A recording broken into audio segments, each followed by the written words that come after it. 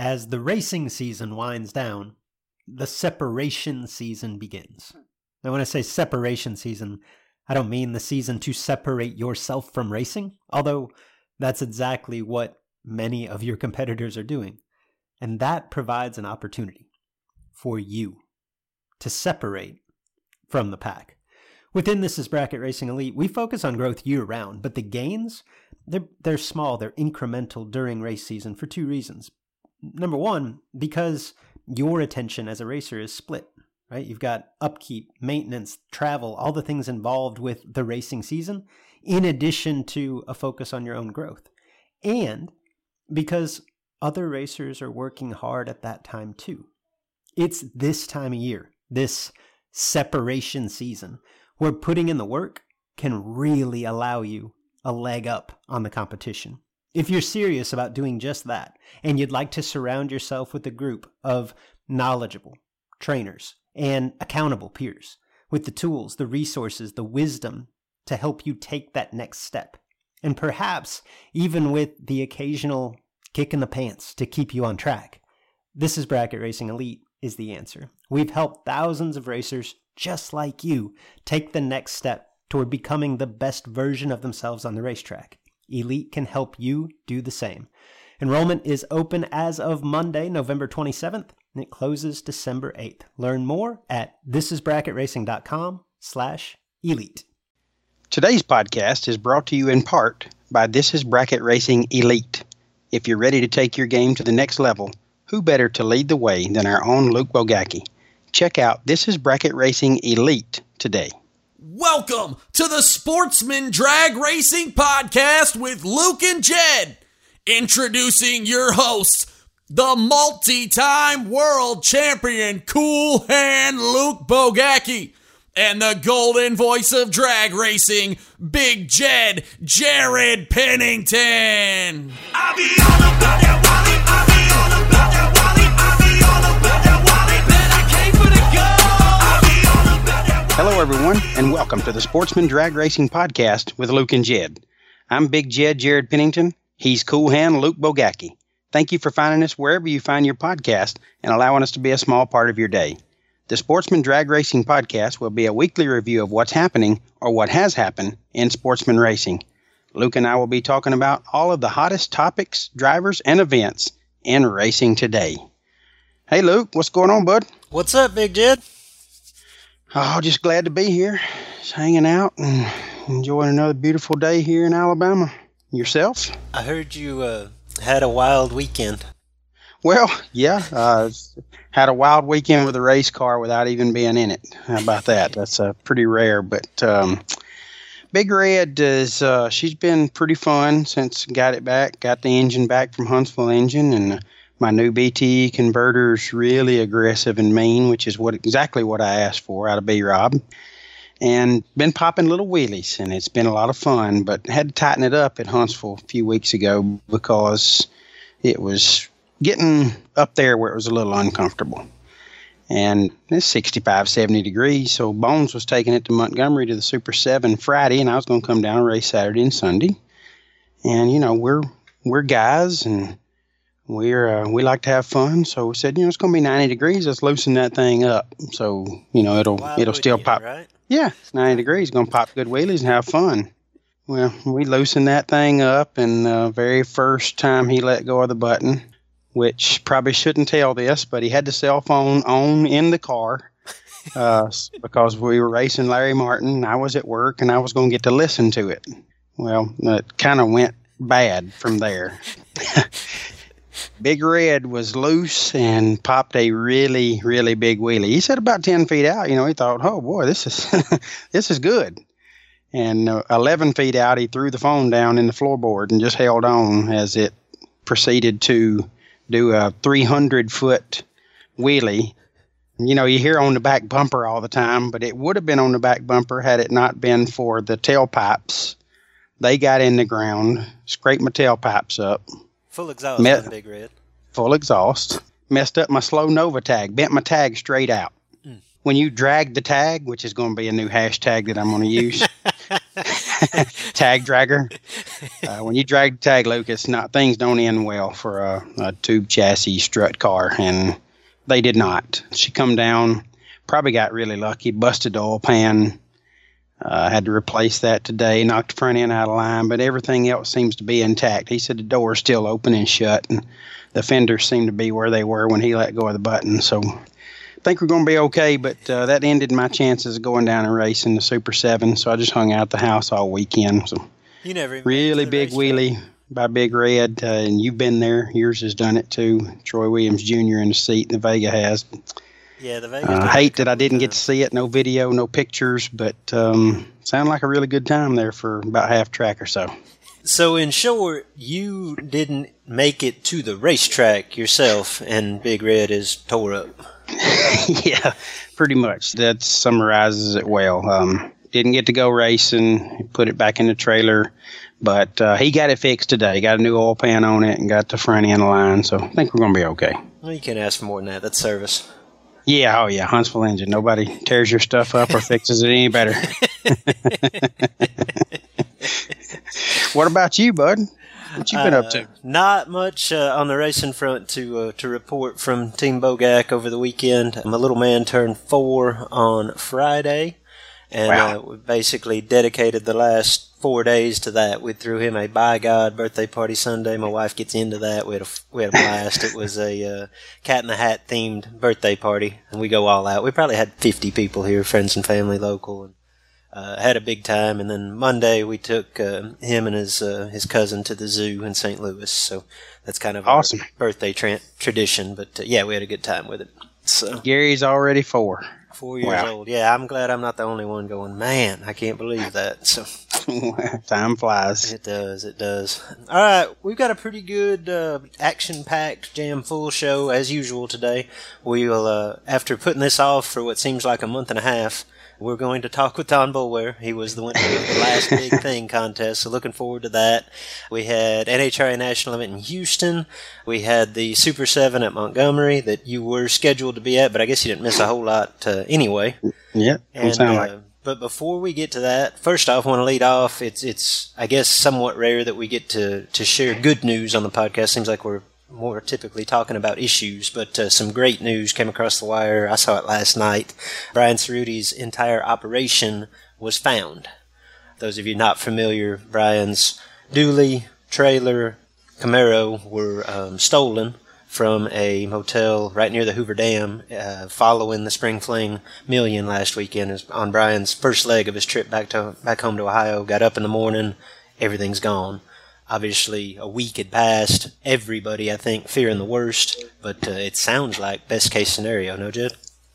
Yeah, absolutely. And Luke, this is totally unrehearsed between the two of us. I was under the impression that the truck was not found, just the trailer and the car. Be mistaken there, okay. Okay, yeah. So I believe that right now the thought was that they took it just for the truck. That they say those trucks are stolen a lot in that area and might have just got it, because they wanted the truck and it happened to have a trailer and a car tied to it, and they just left that sitting somewhere.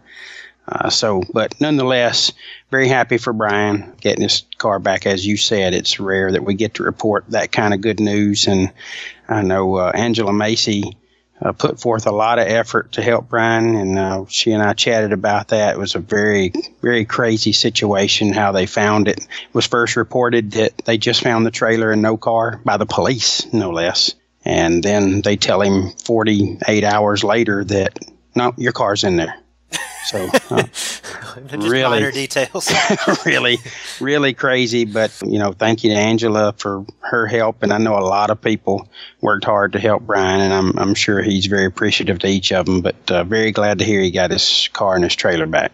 Yeah, for sure. And that kind of brings up, we mentioned this idea last week, and I think Angela actually presented it to us. Yeah. But we want to dedicate an upcoming episode of the podcast to avoiding this situation as racers. So we're going to put our feelers out, and we know we've got a big network of listeners and racers, but we're going to kind of call on anyone that has any experience with a situation like this, whether it's from having your own race car, trailer, whatever, something in your operation stolen, or if you're involved in law enforcement and have experience in a similar situation, or you are a manufacturer or know of or use an anti-theft device that will work to help prevent this type of thing, to anyone that's in the insurance industry, to kind of shed some light on that end of it. Basically, we're looking to get some information from all angles here. So if you have been a part of that or involved in this from any angle, if you would make us aware of that via the Facebook page, via message, something like that, we may actually bring you guys on the podcast interview. If nothing else, we can gather some more information that we can share with the racing community, and probably just dedicate an entire episode to what we can do as racers to keep this from happening to us. Absolutely. Great idea, Luke. And Angela mentioned that, as you said, which is a really good suggestion on her part. And the more people that we can educate, the more that we can stop these. You're never going to stop them all. We know that. But if we can stop one, then mission accomplished. And I think we can do way better than that. So looking forward to hearing from some of the people that have experience in this area and that can help keep some of our listeners and some of their friends and anybody else from having this happen to them. Absolutely. We're going to switch gears a little bit. I think we like to talk about what's fresh and what's hot and what's new, whether it's easy to talk about or difficult to talk about. And the hottest thing that blew up my social media world yesterday came out of Capital Raceway. I'm assuming you got a chance to review this, Jed. Yeah, definitely in the middle of this and talking to people as well. But it's kind of an odd situation for sure. Yeah, for any of you that haven't kept up with this or don't know completely what's going on, I'll try to give a Cliff Notes overview. But there's basically a 35-minute video, I believe posted to Facebook via Capital Raceway from Jim Bradshaw, who is the Capital Raceway manager. Basically, the gist of the video is to explain that they'll no longer contest modified ET in their bracket program, and Capital is an IHRA track, so for those of you not familiar with modified ET, that's the foot brake class or the no electronics class in that area. IHRA is just basically top ET and modified. So going forward, Capital will just have top ET, junior dragster, and he explained that they'll mix in some testing for radial no-time cars as part of the bracket program. And in listening to him, I wasn't completely aware, because obviously I live a long way from Capital Raceway. Their program is fairly unique. Basically guarantee $5,000 to win top ET every weekend that they're open. I looked at that's the way I took it from the video. I looked at their schedule. There's some 3-granders, that's the bare minimum it looks like. There's some 10-granders, but basically every time they swing open the gates, it's a big money program for top ET, and it's not like they race once a month. They race just about every weekend. Yeah. And in watching the video, Mr. Bradshaw's reasoning for dropping their modified class was that they lost money on it. And that part I could understand, which we'll get to later, and I know that you've got some thoughts on it, Jed. But he went on to say that modified is basically outdated or will soon be extinct because of electronics coming into racing. That part I don't completely follow and don't think I agree with. But in his defense, he's going as far as you could, given the decision to make things right to his modified racers. They're refunding anybody that entered the points program. They're refunding parking places if you don't want to come out there and race. But he's basically encouraging those guys to just put a box in and race with everybody else. Obviously, the decision, and I think more than anything, the way that it was presented didn't sit well with the foot brake no box crowd. So as to be expected, there's been significant pushback from the foot brake community. I know that's your wheelhouse, Jed, so give me some of your thoughts first. Yeah, Luke, I could spend the rest of whatever time we have available to us on the show talking about this, but I'll be as brief as I can. I think I've got a few points to discuss, but I've talked with a couple of people that are very close to this situation that race there on a regular occasion, and both of those people were sure to tell me that Mr. Bradshaw is a good guy and he's done good things for Capital Raceway. So in no way do I want to take light away from the good things he's done, because it must be true based on where the information come from. I would believe it 100%. Yeah. That being said, that was one thing I wanted to preface with too. Like, I've never met Jim Bradshaw, and there was a few things in the video I thought, man, that's a good idea, even though I disagreed with the basic premise of it. yeah. So yeah, like, I don't want to come on here and blast somebody that I've never met, but at the same time, it's kind of our job to talk about it. So Yeah, definitely. And like I said, I'm sure he's a great guy, but he didn't come off like that in his video. You can tell me that you've tried to make the numbers work and they just don't. I get that. I mean, you're a business. It's got to profit. Tell me that, you've given it every chance possible and it just didn't work out, or just tell me you don't have the time that it takes to run that class with the rest of the crowd you got. Don't tell me that bottom bulb racing is a thing of the past and these racers are competing in a class that just doesn't have a place in racing. I know I paraphrased that a little bit, but he basically said it's a world full of electronics, and if you don't have them, really, there's no point in you wanting to race at his racetrack. That to me is just a cover up for saying, guys, it just didn't work out, and I don't want to run mod. I mean, it's simple as that. I don't want to lose money on the class anymore. Whatever the case is, it's his option to do that. But he covered that with a reason that just was totally senseless. Since that video, he has since said now the mod racers can come back and race, but they'll have to run with the Super Pro guys. But I like his program. I like his idea. He's going to give those guys an opportunity to race mod versus mod until there's one left, and then blend them in with the remaining top guys. So, if I'm racing there every week, I like that option. Obviously, it does cost me more money, and obviously it makes it a little more difficult to win because at some point you got to go through some top cars. But I'm competing for a much larger purse each week, and I think it only makes me better as a racer as a result of the stiffer competition in the late rounds. And let's be honest, anybody that shows up at that point knowing the program format is probably a good racer to great racer and full of confidence. So racing some top guys late in the round is not going to be a big deal to them.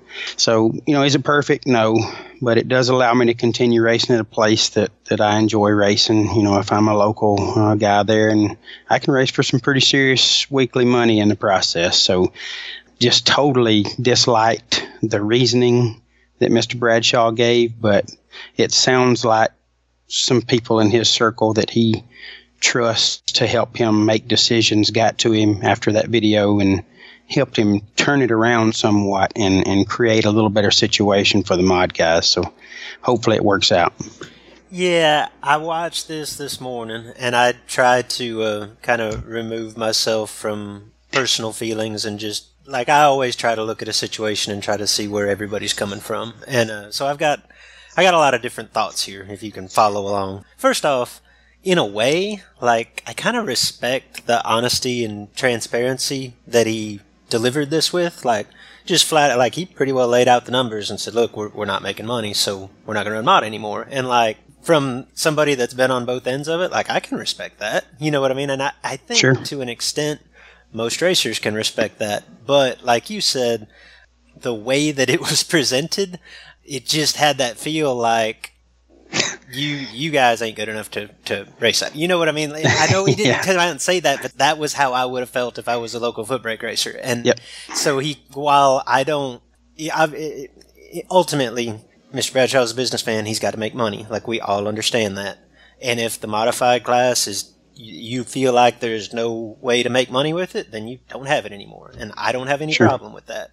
But from just like a PR standpoint, like, man, let somebody else watch that before you release it to the world. You know what I mean? Like, you can sugarcoat that a little bit and not just completely alienate, granted, a small section of your racer base, but a loyal one, Sure. So, like I mentioned earlier, like, I follow his logic, with the exception of the modified class being outdated, and we can talk about that more. Like, we've talked about it in the past. It's my contention that a true foot brake class is really the best thing for the sport as a whole, but I know, like he said repeatedly in the video, it's trending in the other direction to the no-box side, but that's probably a little bit different discussion for a different day. So, like, but in Mr. Bradshaw's case, I can follow his logic, although I don't personally agree with most of it. Like I said, he's a businessman, he has to turn a profit, but my way of looking at this is his vision for what needs to happen is fairly short-sighted. Like, it has to turn a profit tomorrow, right?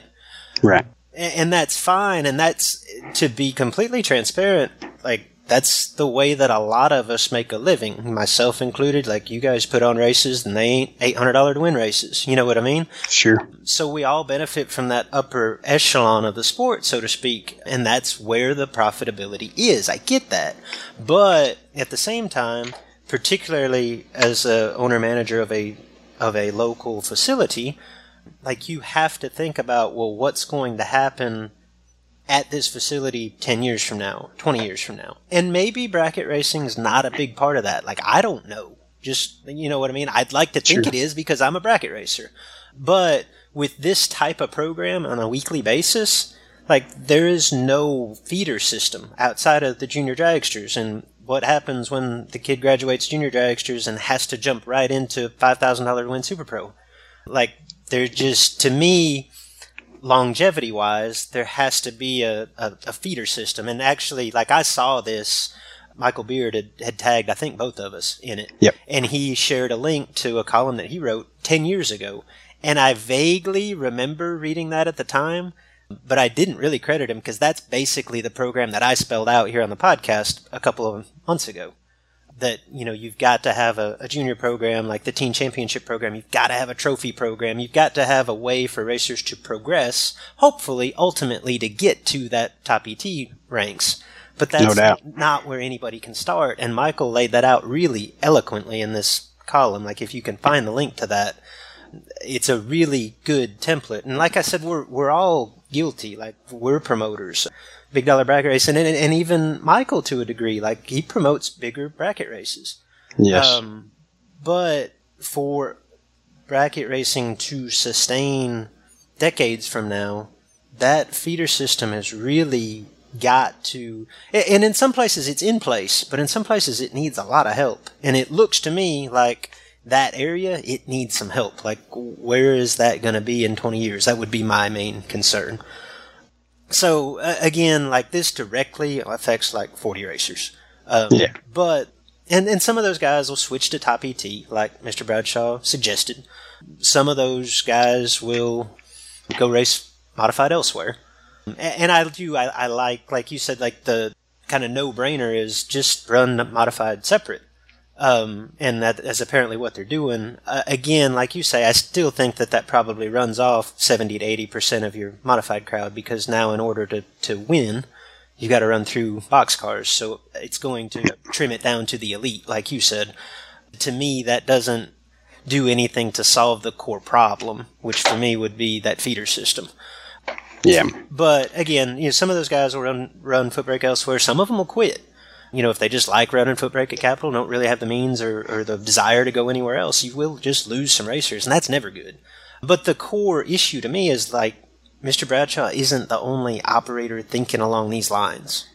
Like, the handwriting in a lot of areas of the country is kind of on the wall. The disconnect between the track manager, the race operator, who is obviously, at least at some level, profit-minded, and the bracket racer, who typically, like I've said before, we're a pain in the butt. Like, we want a lot of things just right so that our competition is right. And typically, there's very little profit to be had from our style of racing. So, I don't know, like, there's blame on both sides of that disconnect. Here locally, it drives me crazy. Like, obviously, I'm very closely affiliated with our home track. I put on a couple of races there a year, but the local vibe here is that our track personnel, owner, manager, on down the line is, like, lazy. And that couldn't be farther from the truth. Like, the people that say that have no idea what it takes to put on a race. Yeah. You know, but at the same time, our track manager, much like Mr. Bradshaw, is not what I would call a bracket racer. Like, he's very customer-oriented, and he's obviously profit-driven.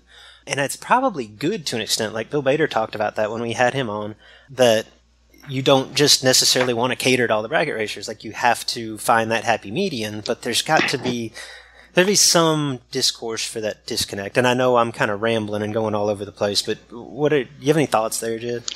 No, I'm making some great points. Like, I guess the point that I want to make long term is like condensing the field, and that's basically what they're doing at Capital. Like, they're basically taking 2 classes and trying to make one. It makes sense immediately, because like he said, he may take his Super Pro or his top ET crowd from 95 cars to 105 cars just by making this change.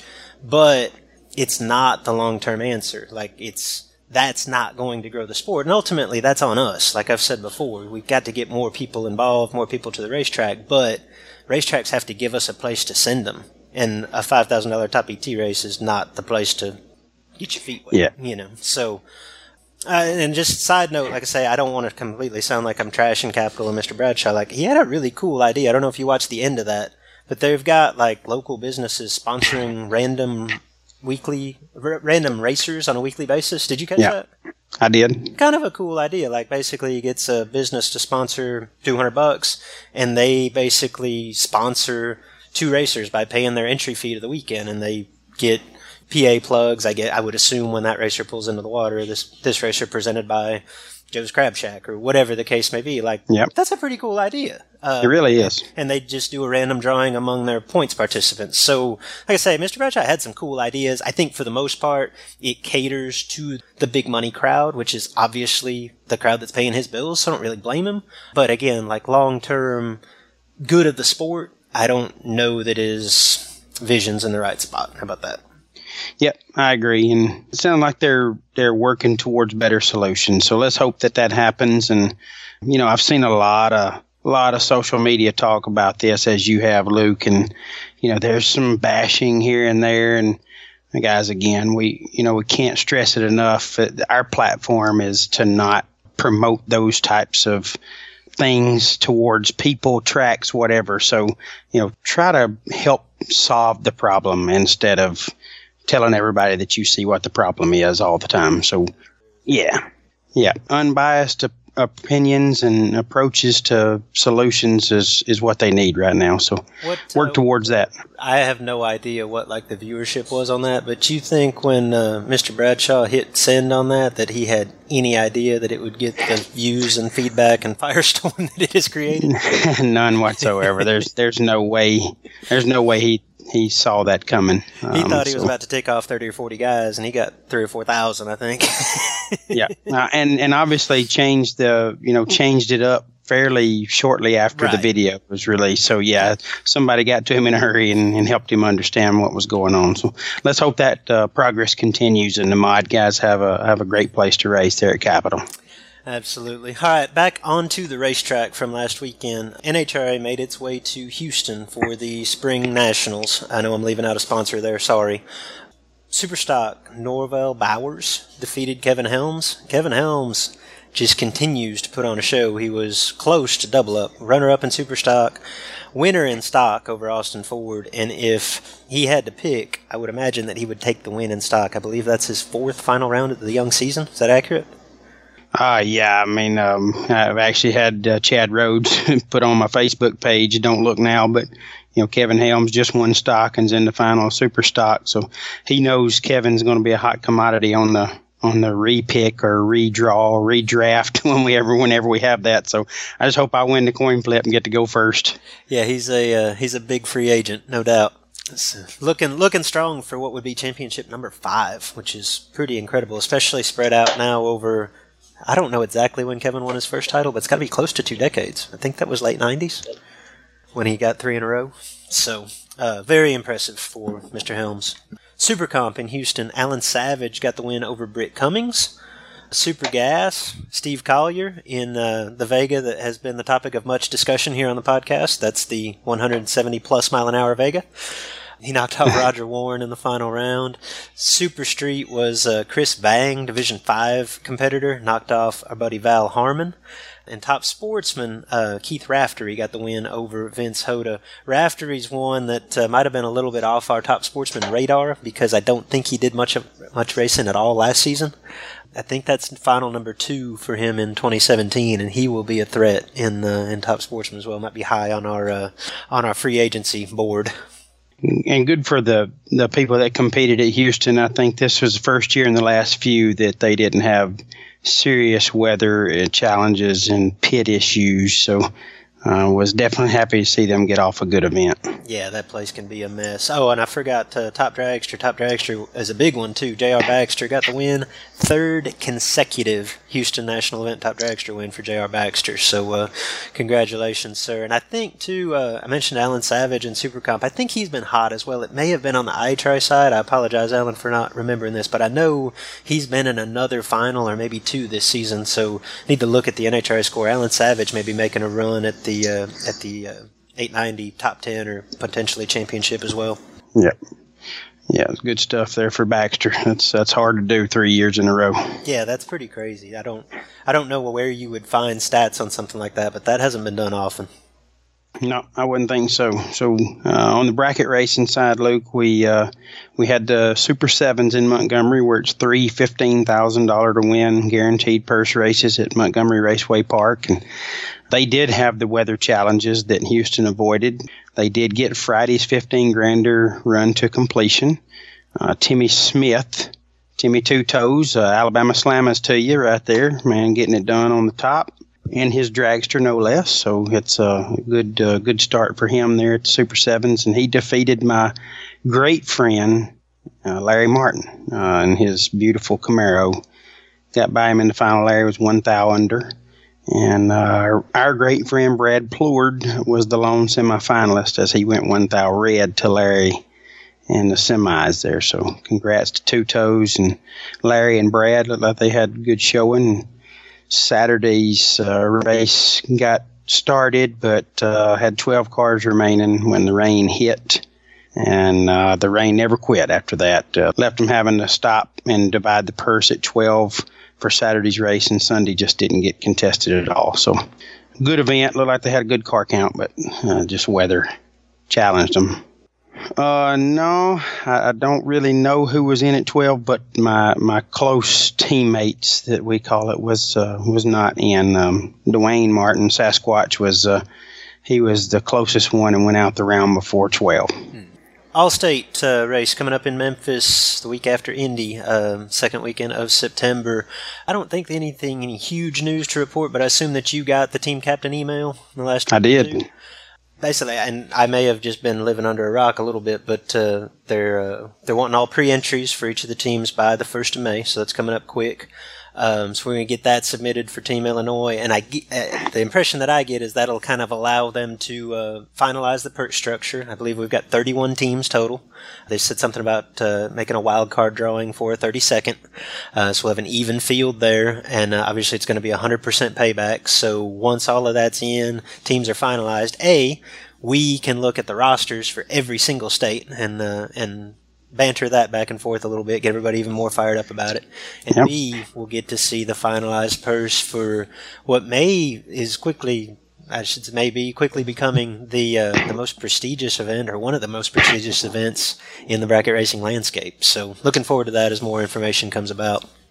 Yep, definitely working on the slammers right now, getting our entry fee together and going to get that submitted and hope everybody gets theirs turned in there on or before the May 1st deadline, and let the hype begin. Once we get all these teams fully committed financially and on paper, then it's going to be on. We're going to get serious about it after that point. Yeah, and they had mentioned, too, in the email, which I know we had talked about this briefly on the podcast before, but they're also restructuring the purse for the Great American Bracket Race because obviously they anticipate so many more cars on the grounds with the All-State inclusion that I think it's still going to be $50,000 to win the main event, but it sounds like the payback is going to increase pretty well across the board for the 3 races. So obviously that's good for all of us that'll be there in attendance. Yeah, big-time $1 million race winners like you are just looking at the top prize. But the rest of us, commoners, we're needing that payback to happen as soon as possible. So hopefully, that'll help out with the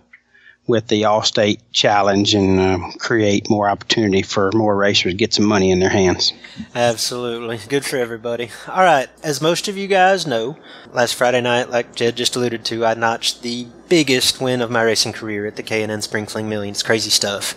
If you join This Is Bracket Racing Elite, can I guarantee you that you'll win the million? No. I wish I could. What I can do is assure you that myself and the community can help you improve behind the wheel in an effort to reach your own racing goals, whatever they may be. I think that my mental outlook and preparation was a huge factor in that big win. And to be completely honest, it's a huge factor in a lot of my recent success over the last couple of years. Over the weekend, specifically in Vegas, I had a lot of opportunities to turn pessimistic or to lose confidence. But I was able to hold it together when it mattered most. And I attribute that to the work that we've done on the mental side of things on This Is Bracket Racing Elite. Now, a strong mental game doesn't necessarily guarantee success, but a weak mental game almost certainly compromises your ability to have success. That's probably the biggest thing that we focus on in Elite. Sure, we discuss reaction times and driving the top end, even vehicle setup and prep, but the main focus is really on that mental game. Like, that's the top tier of the pyramid, in my opinion. And again, the attention to that has really helped me. I think many of our Elite members say the same thing, and I believe that we can help you too. So to learn more, check out the link on thisisbracketracing.com. It's on the homepage on the right side, or message me directly to find out more about This Is Bracket Racing Elite. Running out of time, chasing down a finish line. It ain't over till it's over, and the light ain't on your side. You running out of moves, now he's got you in a bind. They get all on the table. All right, joining us now on the phone is the #1 vote receiver for the last big thing that we've been talking about for a few weeks. We finally hemmed him up, got him on the phone. A guy that has been doing it since the 60s, so he's seen just about every era that we have in racing. 75 years young, still winning races, 5-granders, 10-granders. This guy has done it all, and we are super proud to have with us on the phone Don Boulware, the last big thing. Don, how are you? Doing great. Good to hear from you. Yes, sir. Great to have you. Sorry it's taken us a couple of weeks to get you on the phone, but we wanted you to have your own time here. So this is your day, and I want to say first and foremost, congratulations, man. It's really cool to win that or get the most votes in the last big thing. And you're very deserving. And thank all the my friends and Facebook kin folks that voted for me. I mean, as I said earlier, when you talk, there's a lot of 60s out there that's still getting it done. And Luke mentioned a lot of those people on episode 18 that he was surprised they didn't show up. But it all amounted to the Facebook folks getting to work and getting it done. And I thank them very much. Like I said earlier, if this had been a 75 and older, I would have felt a lot more deserving. Because there's a lot of 60, I'm telling you. So, but anyway, I'm still appreciative of getting it. It's a great honor for me. Well, that's awesome. Yeah, you definitely had a big crowd, and don't humble yourself too much. It wasn't just your friends and kinfolk. It was racers from all over your region got heading up that bandwagon for Mr. Boulware. And honestly, we'll talk about this a little bit as we go, but what's I think so impressive about your resume is the bulk of like the really big notable accomplishments have come in the last 5 years while you were in your 70s. I think that's incredible. Well, I have to wonder about that. My brother was always a better racer when we first started out. In fact, when we first got the Cheetah, we would swap out driving it every other week. He was winning more races than I was, so we made him the permanent racer. He was a better racer. I was just always an average racer. And he passed away there in 2012. In 2013, I had a year where I could do no wrong. Every thousandth would go my way. I'll tell you, I would just have to look at some of those time slips and look up and say, hey, thank you. Yeah. Related to. And then in 2013, I lost my son. And in 2014, I had another good year, and I'm just an average racer, so I'm thinking I had a little help there somewhere, just to be honest about it. That's cool. Well, Don, you won it over the nominees that we had. You beat Randy French, which is a guy back here in my neck of the woods, by 3 votes. So, the people that helped you get there, and obviously the talent that you had helped as well. But that was really cool to see you and Randy French duke it out that close, and then Greg Burba and Mike McKinney and Tim Buckley, all terrific racers in their own right. But you come out on top, so you are very deserving. I couldn't believe 3 votes. That's amazing. Yeah. It was tight. Unreal. You talked a little bit about racing with your brother, Don. Tell us a little bit about how you first got interested in racing and started behind the wheel. Well, when I grew up, I never wanted to be anything but a cowboy. I grew up on ranch. All I ever did is work with the rope, and I had a horse, and I would rope these calves, and all I dreamed about was being a calf roper and making the rodeos. And that's what I worked on all the time.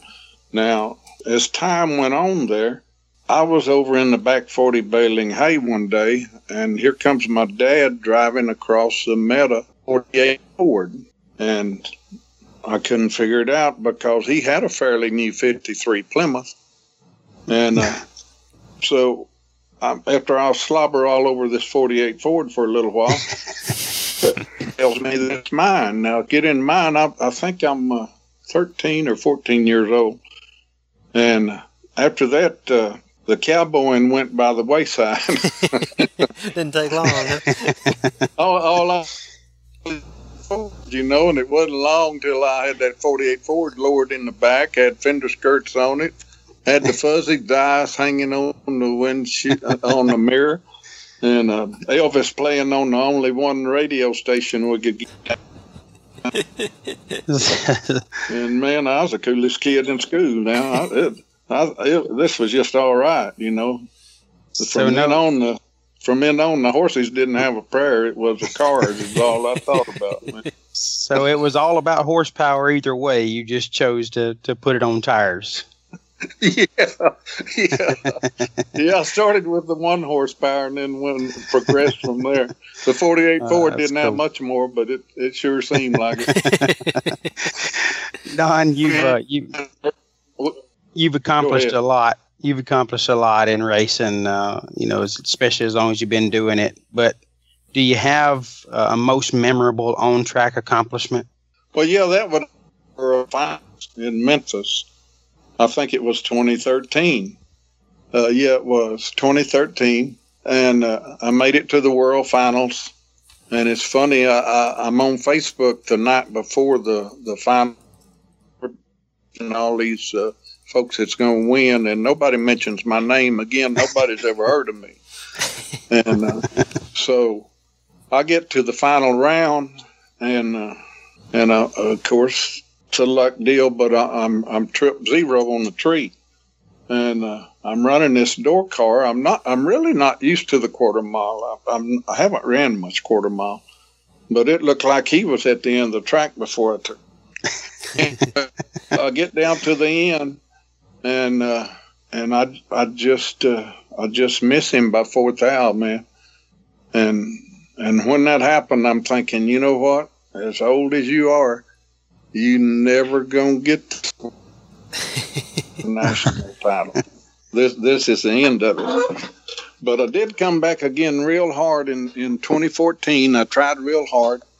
Went up to Wichita to a IHRA track, and I went to Amarillo, and I raced in the bracket finals, and I finished number 2. But there again, I did the same thing. I was spotting out of Arizona, something like 500s or so. I forget, somewhere between. It was noticeable. Anyway, I left first, and we all know what a good feeling that is. Right. This is mine. I've got this baby. So what do? I get down there the same thing, and I give it back 4th thou. I don't know what it is with me and this 4th thou, but give it back 4th thou again. So I decided it's just not going to happen, you know. But Man, be that close twice. That's incredible. And come up the same amount short each time. Yeah, that would probably program there, little Luke. I'm missing the big end there, 4th thou somewhere in there, and it's on the wrong side. Yeah. You just need another 6 inches or so there, Don. You'd be in good shape. And I was going to ask you too, Luke. Bugging me. How in the world do you whomp it one time and pull a guy like Michael Pennington in 1,500? I got to know that. Pure luck, Mr. Boulware. I was. We actually talked about it last week on the podcast. I wasn't really trying to tighten up the finish line. I just thought I could go a little bit under and needed to kill some. And when we hit the stripe, I thought, "Oh, that was close," and it worked out. So I will not. I will certainly not take credit to taking 1,000th at the finish line. I got there first 1,000th. That's amazing. It looked really good on paper. Yeah, that was awesome, man. That ain't the only Pennington he did it to, Don. Yeah, you and Luke had one heck of a race, man. Don, we talked a little bit about your success just within the last half decade or so. For racers outside of your region that aren't familiar with you, why don't you tell us just a little bit about your combination, your racing operation to date? Today? Yeah, at this. Today I'm running a 2002 Mullis dragster that I bought off of my nephew in 2007. It's a 565 cubic inch Big Chief motor, and in good air, it'll run some 460s. It's the only dragster I've ever had. So, I'm going to tell you right now, the car is a lot better than the driver. I can tell you that. But, Jed and I both have a few of them like that. Before I had a 62 Plymouth that I had bought out of a guy's backyard, and my wife almost cried when I brought this thing home. You can't believe what it looked like. But anyway, I made a race car out of it. Yeah, and that's the car that I remember you in growing up, correct? Well, it was a 62 Plymouth and had Raz on the side of it, RACZ, yeah. And it was a pretty good wheel-standing car. It run 5.8. Actually wound up with a big Indy 528, I believe, in it. But after I bought my dragster, I sold it to a guy in British Columbia, and I haven't heard from him since, yeah. Don, you went from that 48 Ford, Don, to this Mullis dragster now. So, I think it's safe to say you've seen racing evolve from its simplest form to its current form. Could you have ever dreamed that it would reach where it is right now? There is no way in the world. No way in the world. Yeah. I mean, I've been doing it myself since '84, so it's crazy how much it's changed. But my goodness, you had to have run in the days where there were no Christmas tree or any of that. So, oh yeah, I mean, it's amazing. I'll tell you, I think this was before Luke's time, but when we were racing the Cheetah back in the '60s, my brother and I, you got ET and mile an hour. That's what you got. And it was sent by a teller rider down to the ticket where you picked up your ticket. Right. Now, so the guy in the tire printed this ticket out. So, and it was usually the owner. So you better hope that you stayed in good with the owner. Because he could put anything he wanted on this ticket. Now this is no lie. This is the truth. But me and my brother, he was a union steward for a Teamster. He was a Teamster union steward for an air freight company, and I was a line haul dispatcher over about 300 union Teamster drivers.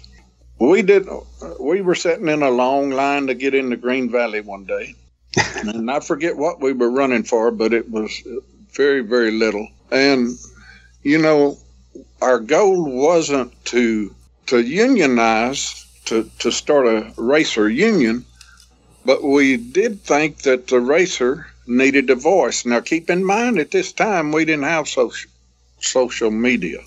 We didn't have any of that. Yeah. So we thought that the racer needed a voice. So we started an organization called the Texas Bracket Racers Association. I remember that.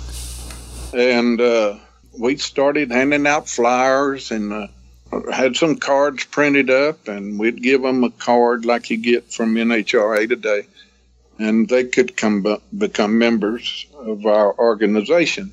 Now, most of the tracks went along with us, but one of them fought us tooth and nail. As a matter of fact, I got kicked out of one of them for passing out flyers, but it was his track, so I understand that. But as this thing progressed on, we got up to 200 to 300 members, and this thing was turning into a lot of work. And keep in mind, at this time, everybody didn't have printers like you have today. So John Breimer bailed in with us, and he helped us out, and he came up with a little newsletter called The Dial-In. And in this little newsletter, we would send it out to all the racers and tell who won the last race and where the next big race was going to be. Now, the big race at that time was $1,000. Mm-hmm. That was the big race. And anyway, we sent out this newsletter and all of this. After a while, this thing really turned into a lot of work. So me, my brother, and John, we decided that we just needed to elect officers and divide up this work, a treasurer, the whole 9 yards. So we got a bunch of racers together, and this is what we did. We elected officers. Well, that was a big mistake. Then you get a lot more different opinions on what to do, how to do it. Yeah. And after a while, there was this organization in New Jersey, and it was ran by a guy named Carl Bullock, and it was called the United Bracket Racers Association. Mm-hmm. And they sent us a letter wanting to combine our unit, Texas Bracket Racers Association, with theirs. Myself and my brother, I know, voted against it, and I think probably Breimer voted against it, but overall it passed. They decided to do it. Well, that put the coffin in the nail, because these Texas boys didn't care anything about belonging to a New Jersey organization. Yeah, I'm sure. So that was the end of it. But we, to tell you a funny story, this was the time that NHRA was getting the points program started at each track. Mm-hmm. Later on, I had a friend that gave me a letter that the Division 4 director had sent to one of the larger tracks, talking about how to disband this group of gypsy racers that wanted to run around the country and pay extra money. See, at that time, if you were a member, we would pay you an extra $10 or $20 or something. I forget, it wasn't much. Mm-hmm. And pay extra money to some racers, and other racers didn't get the extra money. And this long letter, and they were trying to figure out how to disband us. But we eventually got disbanded our own selves. No, I remember the TBRA. I think its heyday was a little bit before, certainly I started racing, but maybe even before we'd moved to Texas. I remember seeing the decals on everything and hearing the stories about it. I had no idea, Don, that you were behind that, or at least to some degree. Looking back on that time, like, do you feel like you guys had an impact on the tracks of that day? I really do. Yeah. We really do. I talked to John Breimer about that once, and we both feel like we got NHRA's attention and that we did have an impact on that. Obviously had their attention if the division director is sending out letters about you. Yeah. I think we had an impact. See, See, another one of our requests at that time, as we got together and got to be a larger group, we wanted a person in the tire to watch the guy to watch the time clocks. Mm-hmm. Because there was a lot of controversy going on. You can imagine. Yeah, you can imagine how that would work. If you just get a time slip with ET and mile an hour on it, and it's teletype down. Yeah, a little room for interpretation there, wasn't there? Yeah, Don, I started announcing on a Crondeck system in the late 80s, and I was in my mid to late teens when I started, and I had to figure up who won based on the information that those clocks gave me. And then I would flip a switch and tell who the winner was. I'd flip the win light switch on. And you really did have the switch. So I really did have the switch, and people, whoever was racing would have somebody in the tower watching me like a hawk. I'm 17-year-old kid doing it. And, really? I was nervous. They would have somebody watching you. Yeah, I was a nervous wreck. So I get exactly why y'all had somebody in the tower, because I could have been messing it up for sure. Probably did a bunch. Don, you've been a part of this sport in some capacity for 5+ decades. What above anything else has kept you involved for all these years? You know what? I just love it, and I love being around the other racers. And to tell you the truth, I think it keeps me young. I'll be hurting and aching and moaning and groaning, and I get in that race car and went around, and I don't feel a pain anywhere. I don't feel 75 at all, I can promise you. Well, obviously you're in pretty good shape physically and mentally to be able to compete at this level and have the success that you are, so kudos to you. It's an awesome story. Well, thanks. I have some I have to be thankful for some good genes. My mom lived to be 98 and just recently passed away not too long ago. But she was a feisty little woman, and she made it a long time. If I get her side of the genes, I'll be doing pretty good. That'd be awesome. Don, you shared with us before we started recording that you're behind on getting your engine built, but when you get all that done and get ready to go, what's your plans for 2017 and even further down the road? I'm going to keep doing it. It'll probably be mostly on a local level. I do have one medical problem that keeps me from making the 3-day races that I like to make. I got kidney problems, so I have to hook up to a dialysis deal every night. But, it's not a big deal. I can keep going. But a 3-day race, it's everything has to be sterile, so it's kind of hard to do at the racetrack. But that being said, my main plan right now, other than the local races and the ones that I can go make in one day, I'm going to, for sure, make Tommy Phillips's race. I really, really like his payout. Yeah, I like the breakdown on his payout better than any. Seems like nearly all of these races are 10,000 and 2 runner-up, and that's about it. And I don't know if you got to pay 10,000 to get the racers or not, but seems like Tommy's race was 7,500 and paying further down. To me, that's just for a guy that can't always get it done. That's a better chance for me to make some money. For sure. I think most of us would agree it's a little bit better structure all the way down. And when we had Tommy on, probably a month ago, he talked a little bit about some of the things that they do to spread the wealth around a little bit. And it's not even necessarily to the racers that get in late. Like, they've got some programs to really thank everybody for coming, basically. A little bit of something for everybody. It looks like they do a really good job with that. Yeah, I really like his structure, and I'm at a loss to figure out why more tracks don't go to that. But maybe it takes that $10,000 to get the racers. I just don't know. I did have a track owner once tell me, he said, all you got to do is just put that top figure up there, that $10,000, and here they'll come.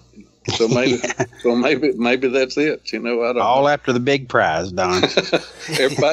Everybody's gonna get that 10,000.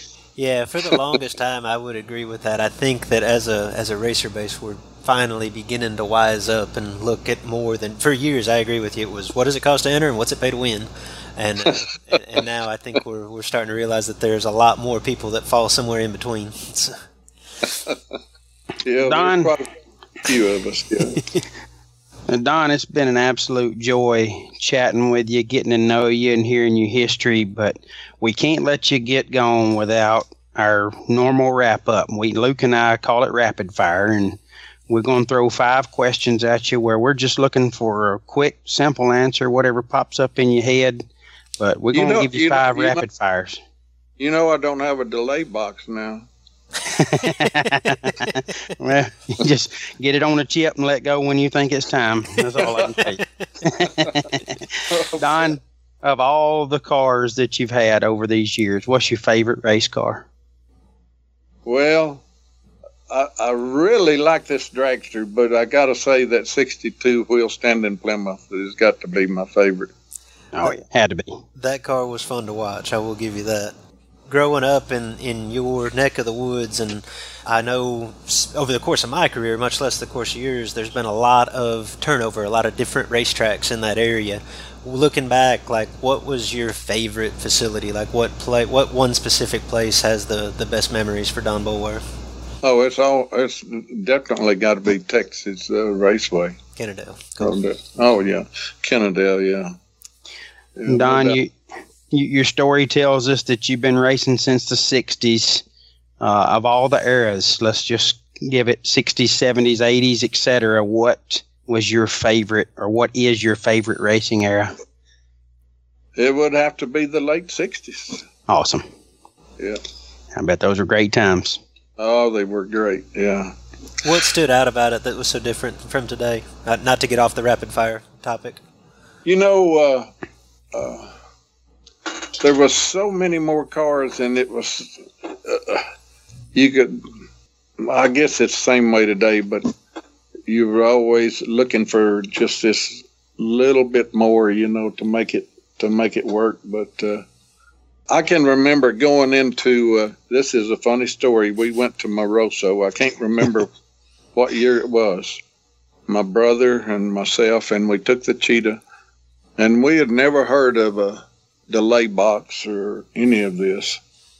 And as we're sitting there getting ready to go in, waiting to get in the gate, we hear these cars up on the line, and they're missing. We said, God dang, look at this. This is going to be easy. Half of these cars are missing like crazy on the starting line, Now, this is how far behind we were, we didn't know anything about two-step, That's awesome. Don, when you get everything together and head to the track, whether it's Ennis or Wichita or wherever you're heading that day, what music's coming from the speakers in your truck on the way to the track? Oh, it's country western music, no doubt about it. There you go.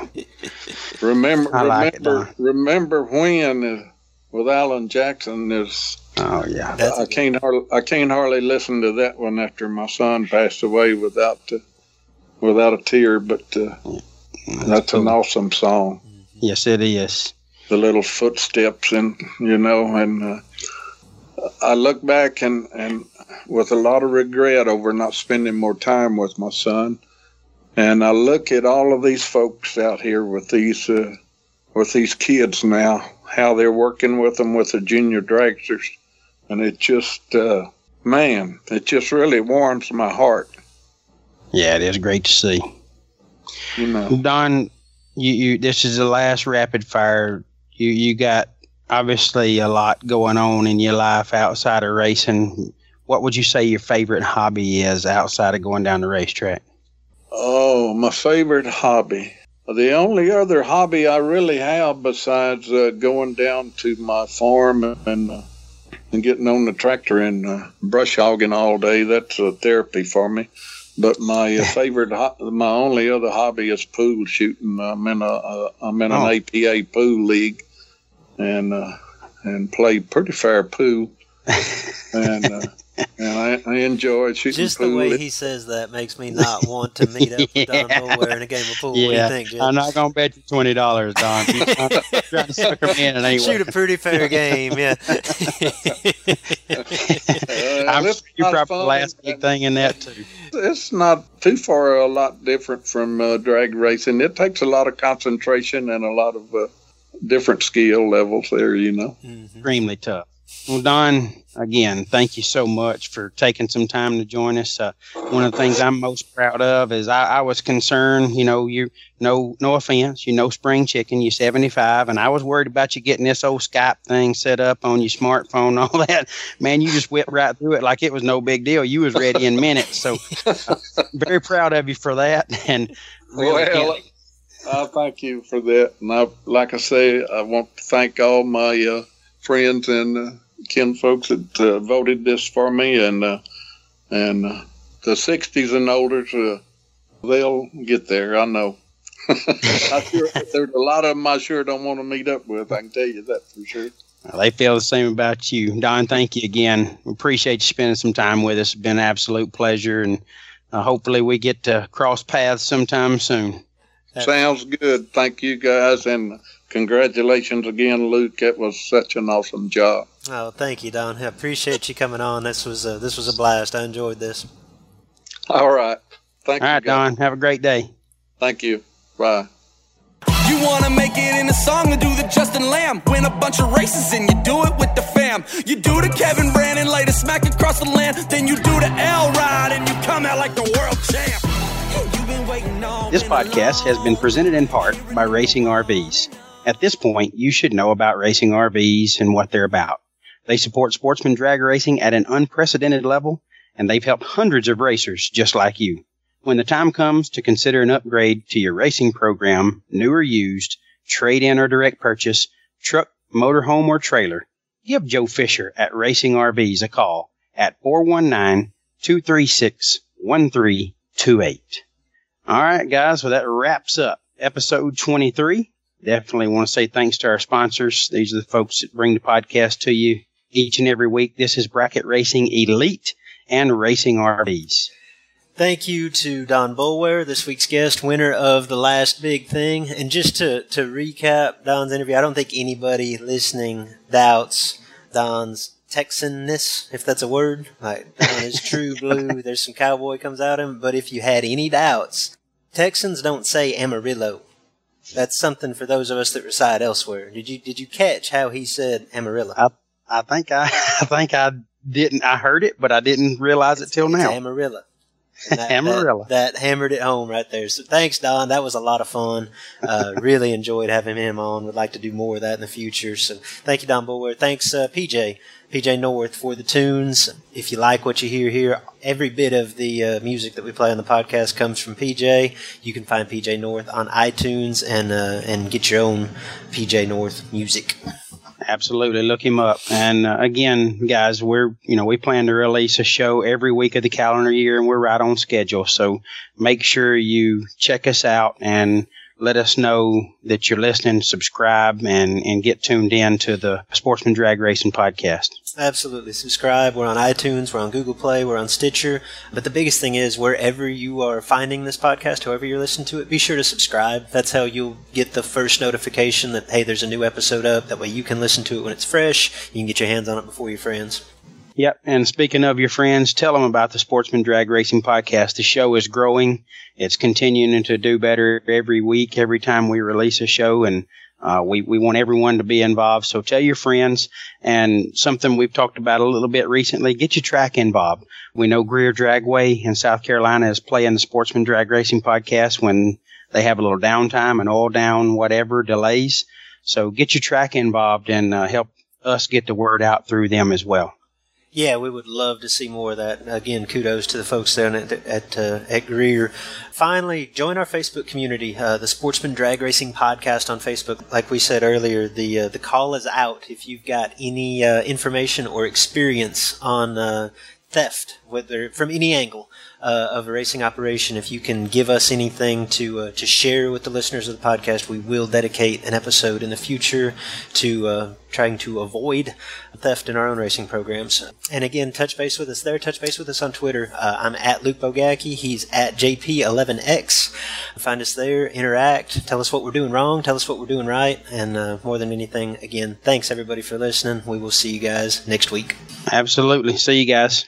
This a way of life. Banging on the door, bump, bump, bump until I get it in. Attitude like I am already winning in. Foot breaking in anything. Bottom ball before a 10. I'm rolling in the cutty, switching feet like Jerry. Enrollment in This Is Bracket Racing Elite is now open. You've heard me discuss, or at least reference, This Is Bracket Racing Elite.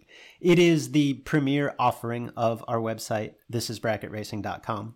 Elite is a membership community designed specifically to help you get from where you are today as a racer to who you want to be as a racer. Led by knowledgeable professionals. Justin Lamb and myself are longtime instructors, and we bring in a host of guests, racers that you know, racers that you respect.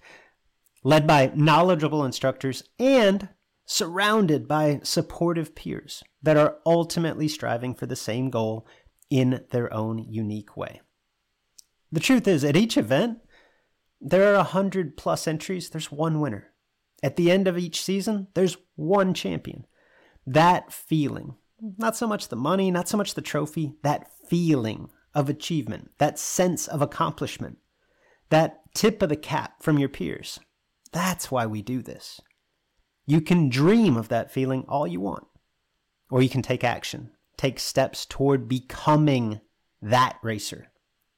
If you're ready to take the first step, This Is Bracket Racing Elite is for you. Enrollment is open now for a limited time. Learn more at thisisbracketracing.com/elite before we close the doors again on December the 8th.